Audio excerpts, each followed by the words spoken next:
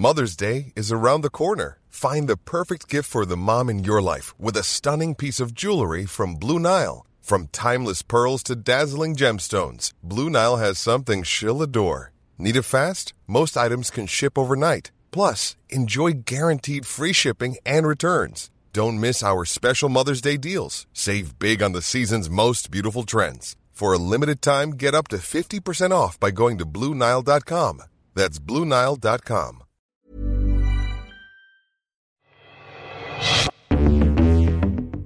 All right, on today's episode of Deconstructed, we're going to try to figure out why it was that Democrats were able to defy political gravity in the midterms, hold on to the Senate, and nearly hold on to the House. And to do that, we're going to be helped by Tom Bonier, the head of the Democratic data firm TargetSmart, who, along with Simon Rosenberg, was the loudest voice shouting that the media was getting it all wrong during their midterm coverage. So he joined the podcast last summer to lay his theory out, and he's back today to explain what we can learn from what he was seeing and what the media was missing. Tom, welcome back to Deconstructed. It's great to be back. And so, Tom, can you remind listeners what TargetSmart is and why it's able to get such extraordinary access to voting and other data? Yeah, I'd love to. At our core, we're a voter data company. So we collect data on every registered voter around the country. So it's at its core voter registration lists. And then what we do is we append other information. So voter models on partisanship or turnout likelihood, issue preferences, things like that. And we work with Democratic campaigns and progressive organizations. And so the most important question to me is what did actually happen in this election? Who came out to vote for Democrats and why? Because the answer to that will shape what kind of agenda Democrats are going to pursue, which is what matters to actual people whose lives are shaped by what the government does or doesn't do. That's really the point of everything we're doing here. But I want to get to that question after we've figured out what went so wrong with the media first. And so you and Simon were generally making three fairly basic points. Let me lay them out and tell me if you think I'm missing anything or mischaracterizing. One basically was that in the special elections with real live human beings doing real live voting, Democrats were consistently outperforming. And then two was that Democrats were dominating the early and the absentee vote. And three, that some of the polling averages and the conventional wisdom was being skewed and shaped by Republican campaigns who were dumping tons of internal polls into public, making it look a little bit rosier for them than it actually was. Were there other key arguments you were making that I missed? And how would you characterize it? Yeah, I think that's largely it. I mean, in the end, there were sort of two different worlds or two different competing theories. The one theory was held pretty widely, especially in the media. And then there was one that was really focused on all the data that you mentioned. The media theory seemed to be more calibrated around precedent and just general default, notion going into this election. I think a lot of people went on the record of predicting a red wave. And so any sign that maybe suggested that could be happening, I think, they were over calibrating to perhaps. Whereas in the end, we were looking at the hard data that you mentioned. The only other thing I'd maybe throw into the mix would be fundraising data. Mm-hmm. When you look at that can be a pretty good sign of intensity or engagement. And just seeing that, Democratic campaigns were just doing better in terms of raising money, especially from small dollar donors, which you look at all those signs together. And again, there was nothing that Simon or I were doing that was magic, and we weren't going out and making an exact forecast or predicting what was going to happen. What we were doing is looking at the data, sharing the data, and just saying, well, look, if the prevailing narrative is this is going to be an inevitable red wave, it's not emerging in any of the data we're looking at. And in fact, the only data where it was coming from was the polling. And as you say, it was really just a subsegment of the polling. It wasn't the polling writ large. And you guys got absolutely savaged and mocked by reporters and pundits for what you were saying.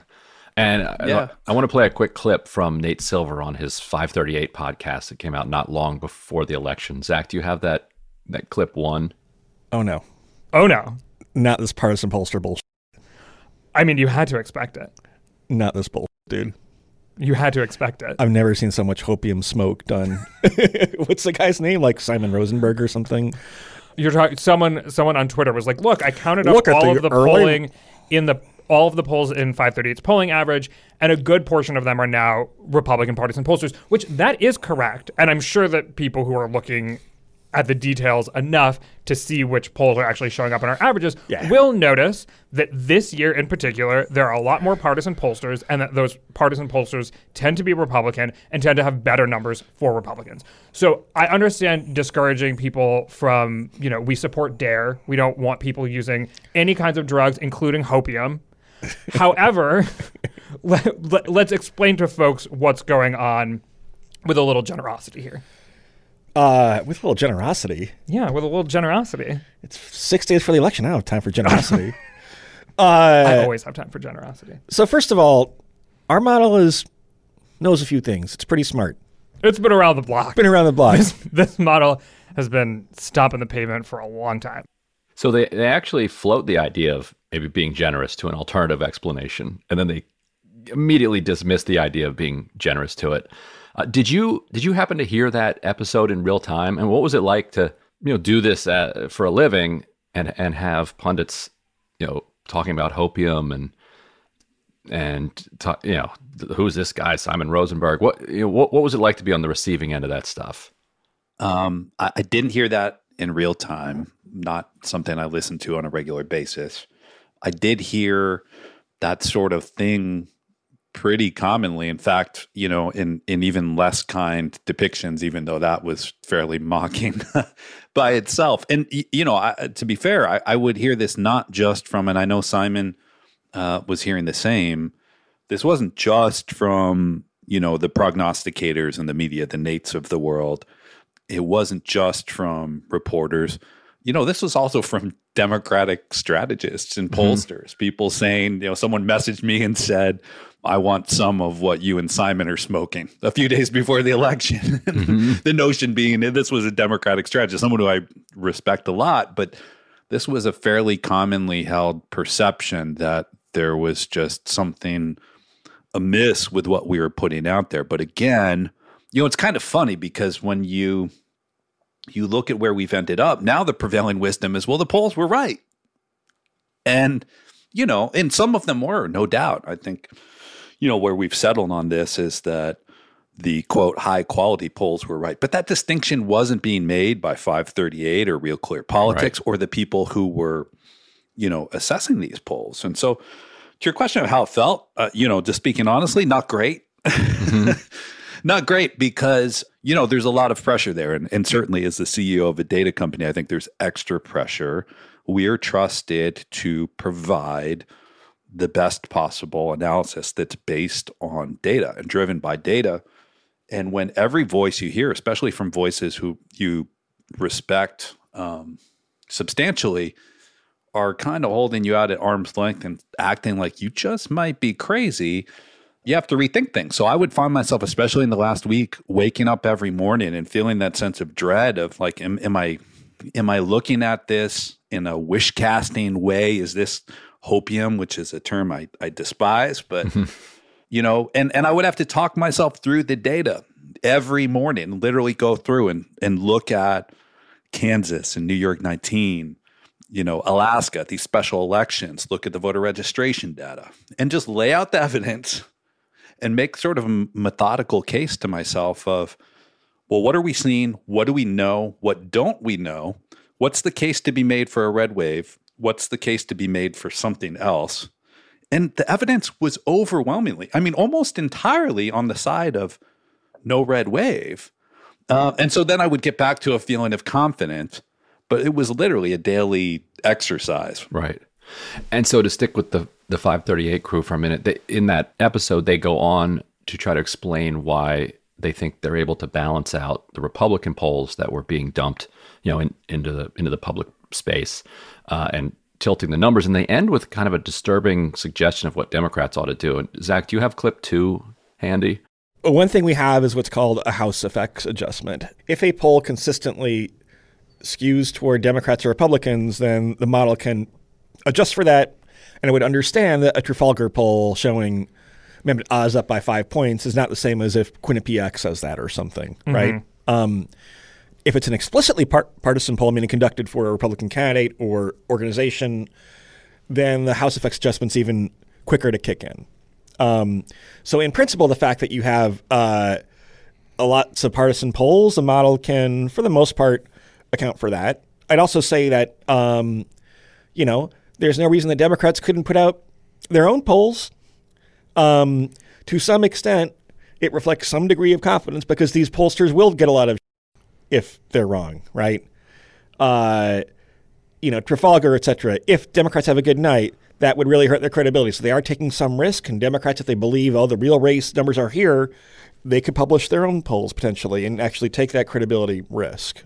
If Democrats are really confident about the fact that we're getting this wrong, like they can dump their internal polls and, skew it back in their direction. What do you think that would do to the way that people understand polling? Like, should it be a thing that people are jockeying for? That's one that I did hear in real time, not that particular interview, but then Nate tweeted that out, I assume right around the same time. And I reacted to that immediately because it's such a deeply flawed, bad idea. His notion, he said that their average should act like betting markets. And if one side is betting heavily on, a certain outcome, that should tell you something. Well, betting markets should not be how we're internalizing and understanding these races. And the notion that, if Democrats thought they were doing better, they would put out more polls, hopefully has just been proven wrong once and for all. But I think it does really illuminate this notion of people saying, the polls were right. Great example of this is the Washington Senate race, because that was one where a lot of Democrats saw these polls coming out in the last few weeks that showed Senator Patty Murray in a tight race. And I think that colored this perception of, that's a red wave, because that's what happened. We've all lived through wave elections, and you have surprises. You have candidates who lose, who you weren't expecting to lose. And look at the 538 average. It showed her, their closing average showed her up 4.7 points. And if the polls worked, why did that average show her up 4.7 and she won by 15? And the fact of the matter is, all the polls in their average over the last month were all Republican polls. There weren't any public polls in there beyond, there weren't as what they called the high quality polls. There wasn't a New York Times Siena poll or any of these others. So the notion that, you can just throw them all in and, quote, trust the average, which was what we were told time and again, or the notion that, if Democrats truly believed she was going to win by more, they could have or should have put their own polls in. Something that is analytical shouldn't rely on partisans throwing in more polls to change the average. That makes no sense at all. But again, that was the prevailing wisdom before the election. And some of that still seems to be lingering after the election, which is more than a little bit troubling to me. And so the other contested field of battle was over the early voting and absentee voting, absentee requests, what you can draw from that. And I think they commented a little bit on that episode too. Zach, do you have clip 3 and then 4? But no, if it weren't for those special elections, I would kind of totally buy the Doom case. But there's something about how that reflected some real state of the world, and then have things really shifted that much since August? That smells like some potential hopium for our Democratic listeners. Well, I mean, but it's trying to. I know. We don't have to rehash. But that seems a better argument to me than hey man, just trust the early voting numbers. So they're even doing the stoner voice. They're talking about the early voting numbers, and then it turns out that their listeners, I think, were following what you were putting out very closely, because they say that the number one question that they were getting from listeners was actually about these early voting numbers. And so they address it really quickly, and then I want to get your response to it. Zach, can you play their response as clip 4? Okay, so this is truly, I think, our most popular question when we get down to the final weeks of an election. So let's get it out of the way. Brian asks, is there any way to actually use historical early turnout data to model this election's result as they relate to heavy increases in early voting? Because it's a moving target. I mean, we had different parties over the years have emphasized the early vote to greater or lesser degrees. I mean, that's a problem, right? It's not like some regular number that you can just kind of target toward. It's different in every state, different for every race. Obviously, in 2020, Democrats put a much more emphasis on mail voting and to some extent voting early, but not necessarily voting early in person because they were voting by mail. And so there's just nothing to like anchor to. And so is that true? Like, do we have anything to anchor early vote numbers to? Why were you able to extract such kind of high grade hopium from those numbers that they don't see as worth much? High grade hopium. High grade hopium. It was the good stuff. Right. I look at it this way. Over 50 million people voted before Election Day, which is going to be a little bit less than half of all the ballots cast. If you can look at a database of 50 million people, and we know who they are, we know which elections they voted in, we have a good sense of their partisanship. We know race, ethnicity, age, education levels. If you can look at 50 million people who voted in an election and you can't draw some conclusions, you're not a very good data analyst. And I think there were a lot of people who ignored the early vote because it was counter to the narrative that they were expecting or that they had predicted before Election Day. And to be fair, yeah, there's a lot of bad early vote analysis out there. And it is a little bit complicated, but so are all of these things. So are dealing with polls. The fact of the matter is, it was a good window into Democratic intensity and enthusiasm. And if there were sort of two broad generic questions, if I can oversimplify in this election, if you're assuming it's a red wave, it's a question of, are Democrats going to come out at a level, high enough that can maybe mute that red wave? Or is this just going to be a wash and Republicans are going to come out in such large numbers and Democrats are going to stay home that'll look like a typical wave election? We know what wave elections look like from a turnout perspective. So yeah, the early vote definitely is skewed overwhelmingly Democratic because the president convinced his supporters that mail voting is fraud and took away one of their biggest tactical advantages from prior election cycles. Sure, we know that. But to your question, what do you anchor it against? We have the 2020 election. We have prior elections. We had a sense from polling data in terms of how we expected the early vote to shift because we knew a lot of people who voted early in 2020 would go back to Election Day. But we also know that would be skewed younger, which is a more Democratic electorate. So in a state, if we're looking at the early vote and we see that it's more Democratic than it was at the same point in time as 2020, that's a good sign for Democrats. And the places where we saw that happening line up with the most positive Democratic results in the end, like Pennsylvania, like Michigan, Arizona. I mean, the thing that makes me laugh is we think about the amount of press that was given to, a sample size of 100 respondents, 70 respondents in a New York Times poll that talked about independent suburban women trending against Democrats. Crazy influential poll at the very end. Right. Right. That saw some 30-point shift in Pennsylvania's Pittsburgh suburbs or something. And everybody's like, why? I think that might have been the Wall Street Journal poll. Okay. And yeah, that shaped so much of the narrative in the last handful of days. New York Times poll did the same. I mean, God, there was a poll in Pennsylvania after the debate that said it was a poll on people who weren't voting for Fetterman based on the debate performance. I did the math on it. It was literally 12 poll respondents. And this was getting press. So we're comfortable with talking about dozens of poll respondents, but when it comes to 50 million votes, that's hopium. I mean, that's such a bizarre thing for anyone to say, let alone someone who's supposed to be an election analyst. Not even dozens, like in that case, a dozen people. Right. And when you put it that way, that when you say, well, hey, look, there are 50 million people who have voted here, maybe there are some lessons that can be drawn from that. That seems pretty clear. So, like, what's your guess as to what the media?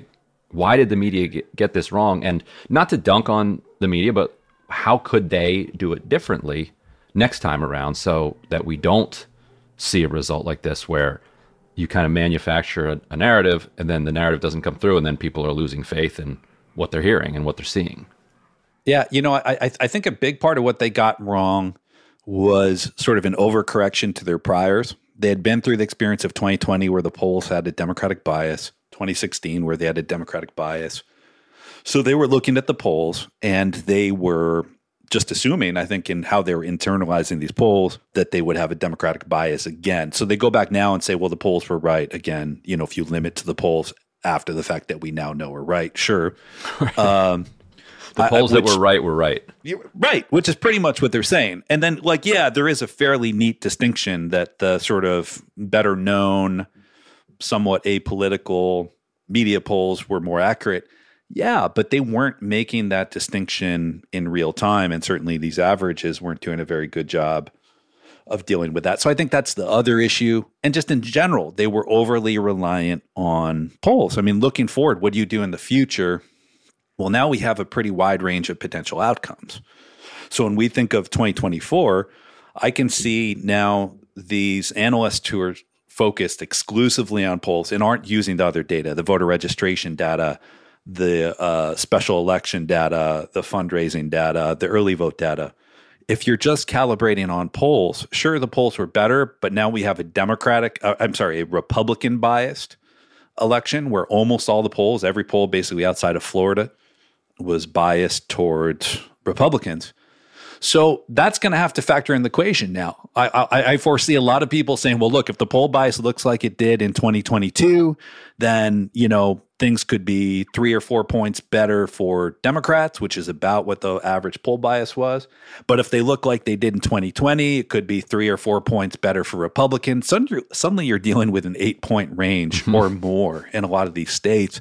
That's not going to give you a lot of confidence. And so they really do need to start bringing in a lot of these other richer data sets that in the end, as we learned this year, are actually more predictive than the polls, or at least need to be used in the context of the polls. Because that's one important thing that we're able to do is look at these polls and say, well, look, this is a poll that's based on the notion that young voters aren't going to show up. We saw that in Pennsylvania too, with a lot of these bad polls that were showing, you know, Oz pulling into the lead, which as we know now, you know, Fetterman's going to win by about 5 points. It just didn't happen. That wasn't a reality. It was just driven by bad polls. Well, if the media looked at those polls and saw, yeah, this is based on a turnout scenario that's not likely to materialize, I don't think we need the media to draw any of these broader conclusions, but they need to report the context of these polls.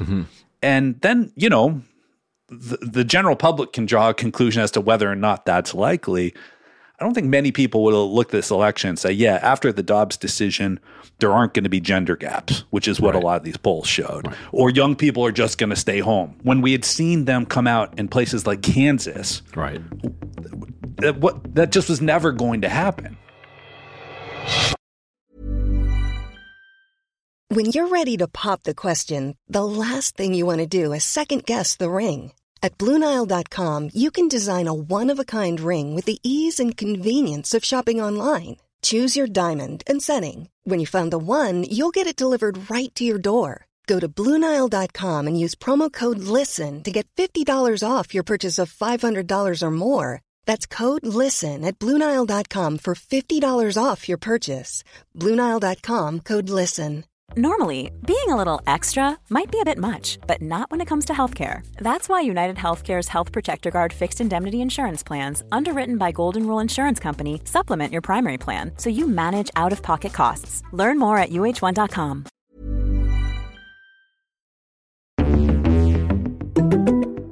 So now there's a new debate, a new data debate about the election that has really high stakes, which I was alluding to at the beginning. Like immediately out of the gate, people saw this uptick in the youth vote, and Democrats argued that this showed the benefits of the student debt cancellation and also standing up for abortion rights after Roe was overturned. I'd add to that the climate bill was passed, plus the pardons around weed, and also the strong job market and the wage gains at the bottom, which didn't get much attention. I think all of that helped with young people. And the conclusion there would be that Democrats ought to do more things that young people want, because if they do, they'll come out and support them. Now, I'm biased toward that explanation because young people are more progressive and I want Democrats to do progressive things. But you have a different camp of centrists who are now saying, no, there wasn't actually any significant increase in youth turnout. And actually, the election was won by persuading independents and Republicans to switch sides and vote Democratic, which means Democrats should be kind of cautious, reasonable centrists against these extreme MAGA types. And that's all they need to do to win. And so I think you saw this. I wrote this week about David Shore's argument in that direction, and you had a little back and forth with him on Twitter about this. Based on the numbers we have so far, like, what do we know about youth turnout and what it says about this debate? Well, and we have to be skeptical about any argument that completely eliminates one side or the other. Mm-hmm. We know winning campaigns generally or almost always are going to be some combination of mobilization and persuasion. And then we can argue about the rough mix. But, as you say, there have been a lot of hot takes after the election that suggest Dems stayed home, younger voters didn't come out. To the extent that anyone thought that these issues were going to mobilize the youth vote, didn't materialize. And, and those have gotten a lot of uptake. They've spread like wildfire, again, because I think, they match people's priors and they can say, well, I was wrong about my forecast for the election. But in the end, the general underlying dynamic was consistent with the way I view the world. And there's not evidence of it. The problem is it's not based on evidence. So the good news is we'll have answers to all these questions. On the voter files that we collect, we have data, again, each individual, we don't know for whom someone voted, but we know whether or not they cast a ballot. So we can see what turnout actually was. We have that for 5 states now. It's not the whole country. I'm not going to draw up, the broadest conclusions yet, but it's a pretty good sample. So we're talking about Georgia, Nevada, Colorado, Washington State, Oregon. And in those states, we have basically complete voter history. We can look at the youth vote, and we see a fairly consistent trend at this point. And that if you take the last 2 midterms, you've got 2014, which is the best parallel. It's the last time that the last midterm where Democrats were in control in the White House, Republicans were the out party. The discussion before this election was, will it be 2010 or 2014? 2010 was a huge Republican wave. 2014 was a smaller Republican wave. 2018 was not in the conversation. When we look at the youth vote now, what we're seeing consistently is that the youth vote this year blew 2014 out of the water, way higher than 2014 across those 5 states. It comes close to 2018 in all of those states by varying degrees.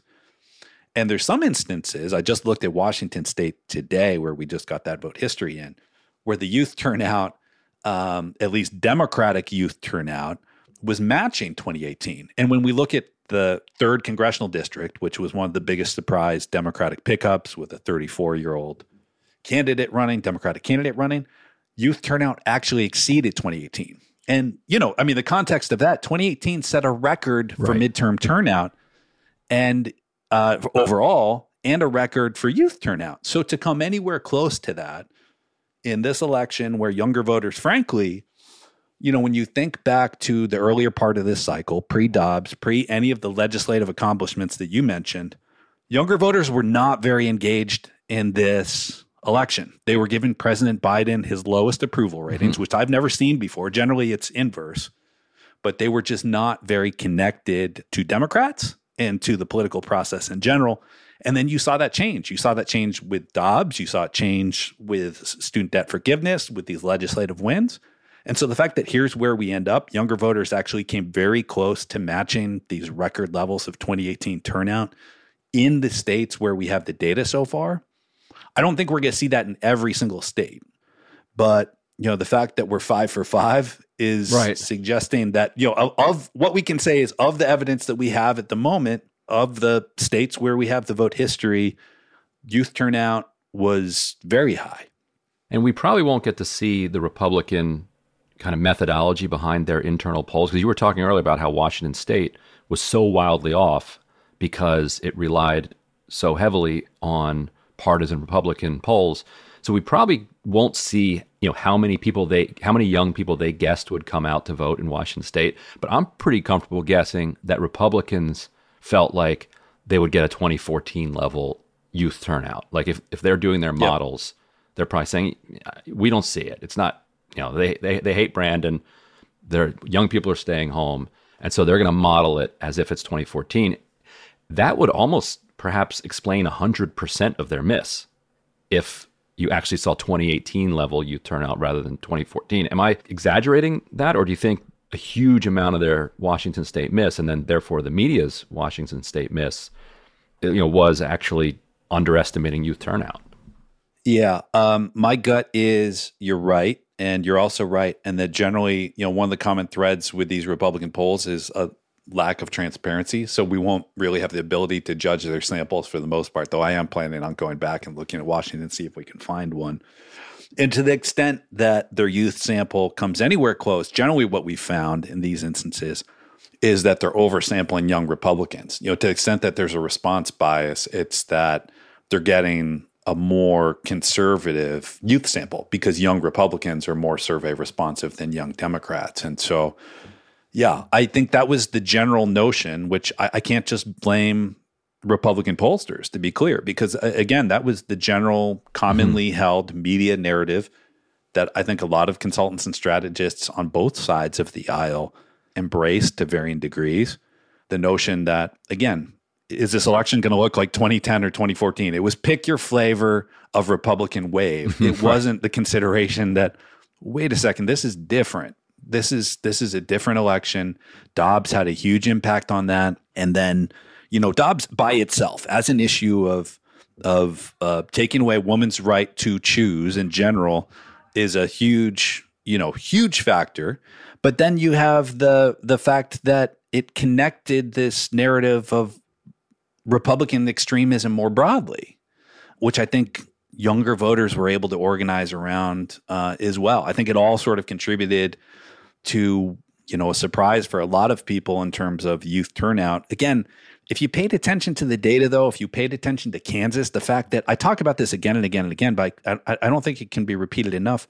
Women under the age of 25 in Kansas, when you look at what percent of registered voters, women under the age of 25 voted in that early August primary election, a higher percent of them voted than the percent of all men registered voters who voted in that election. If you look at that, how can you draw the conclusion that young voters aren't going to be engaged in this election?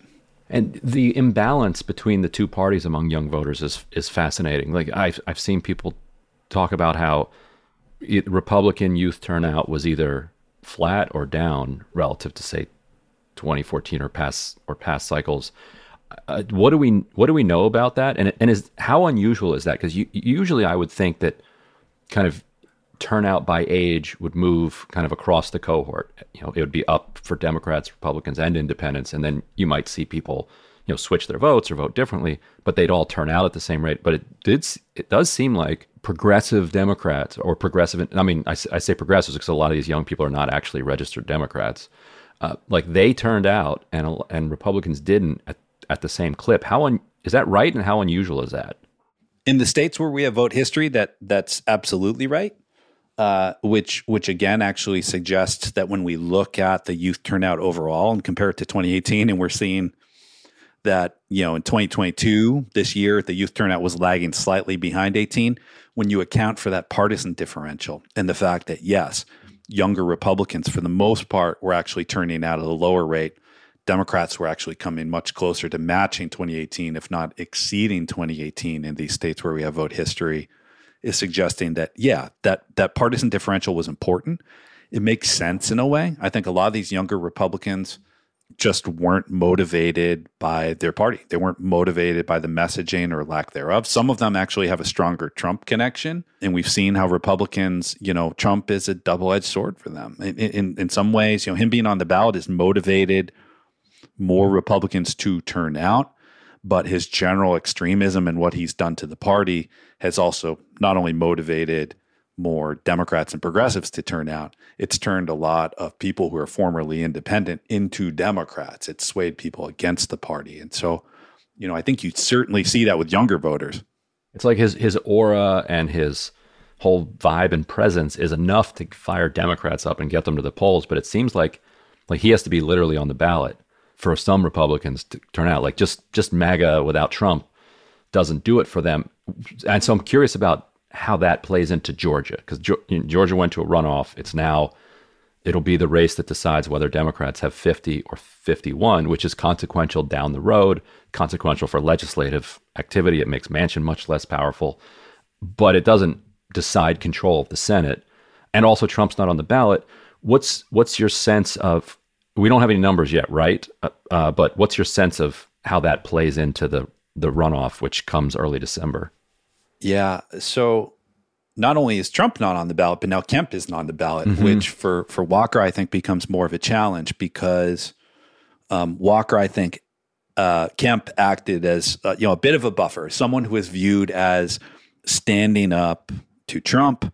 And, I think that helped Walker to some extent. And now he doesn't have that at the top of the ticket. I think it's easier to paint him as, or at least connect him with that Trump brand of extremism. And the voters, especially the Republican voters who are turned off by that, but would vote in the November election, I think a lot of them stay home. I do think it's an open question in terms of, does the youth vote come back out for Democrats? Because again, you wrote about this much more eloquently than I've been able to lay out the argument. But as you mentioned a minute ago, you wrote about this specifically in Georgia. The youth vote was quite good in the November election. And so open question as to whether or not they come back out.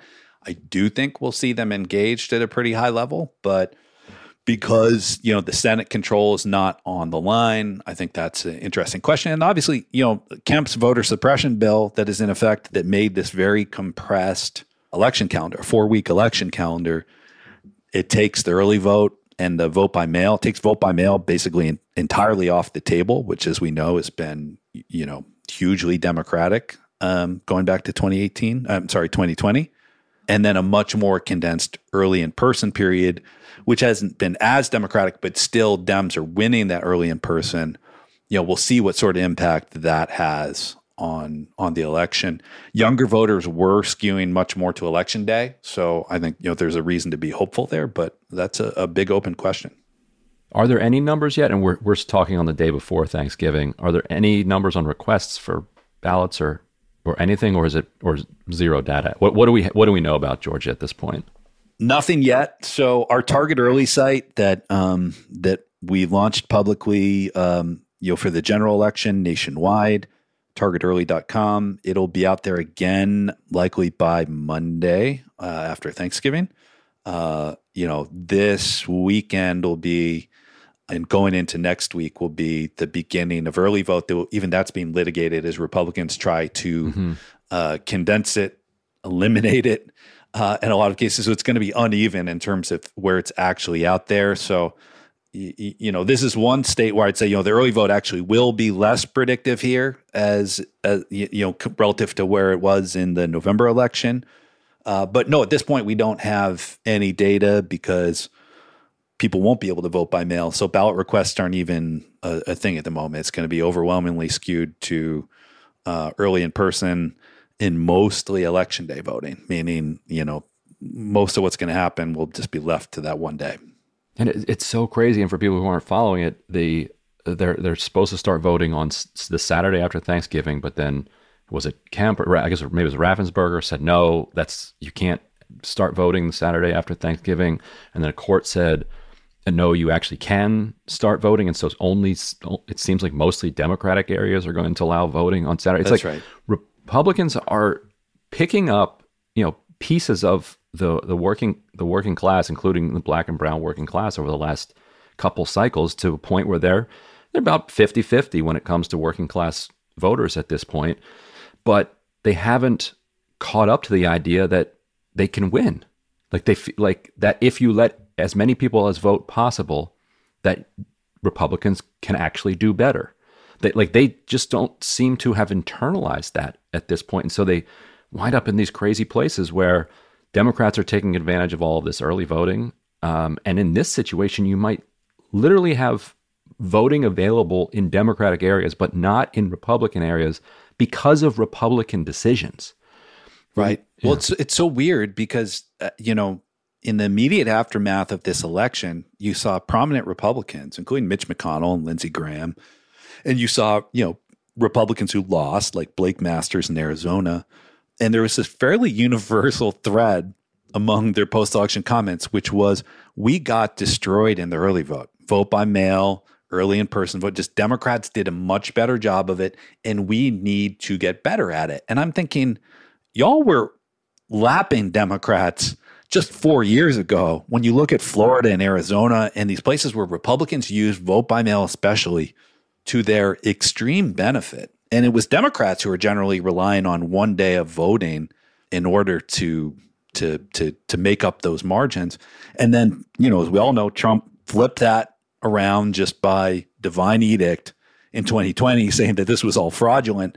And I thought, well, look, Republicans are actually finally waking up after this election, and they're realizing how tactically dumb this is. But you're right. Georgia is their first opportunity to flip that script.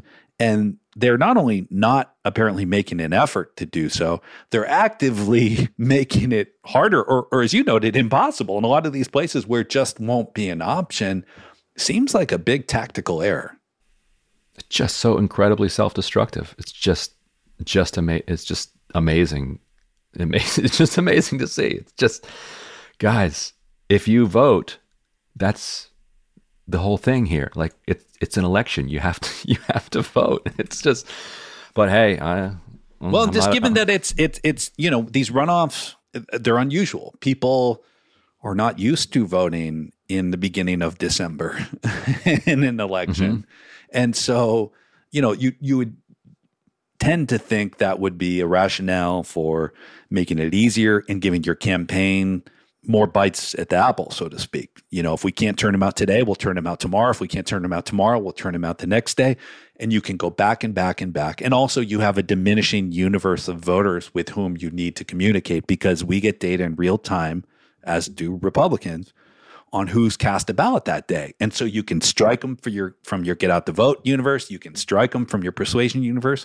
And now you're focusing on a smaller universe of voters. Your money's going that much further. And the fact that Republicans seem to be stuck in this rut. I mean, you talk about it being self-destructive. I think that's, one of the broad themes of the Republican Party since Trump took over, is that they find new ways to self-destruct and to not learn their lessons. In fact, to calibrate against the lessons that they should be learning by continuing to nominate extremist candidates and continuing to make it harder for everyone to vote, including their own supporters, and then tactically pushing all of their operations and all of their get out the vote work into one single day.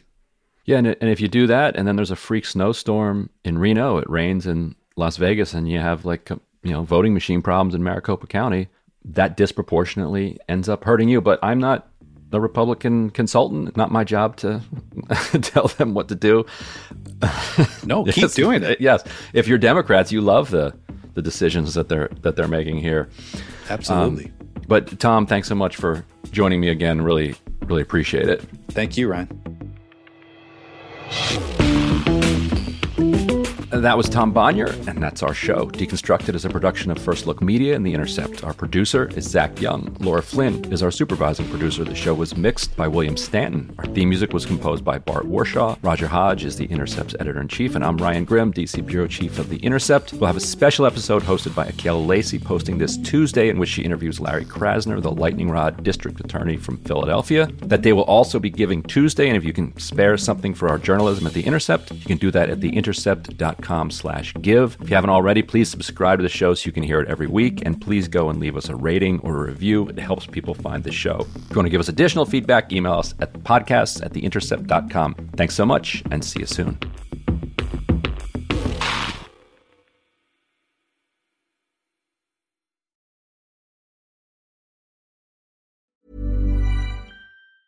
Hey, it's Danny Pellegrino from Everything Iconic. Ready to upgrade your style game without blowing your budget? Check out Quince. They've got all the good stuff, shirts and polos, activewear, and fine leather goods, all at 50 to 80% less than other high-end brands. And the best part?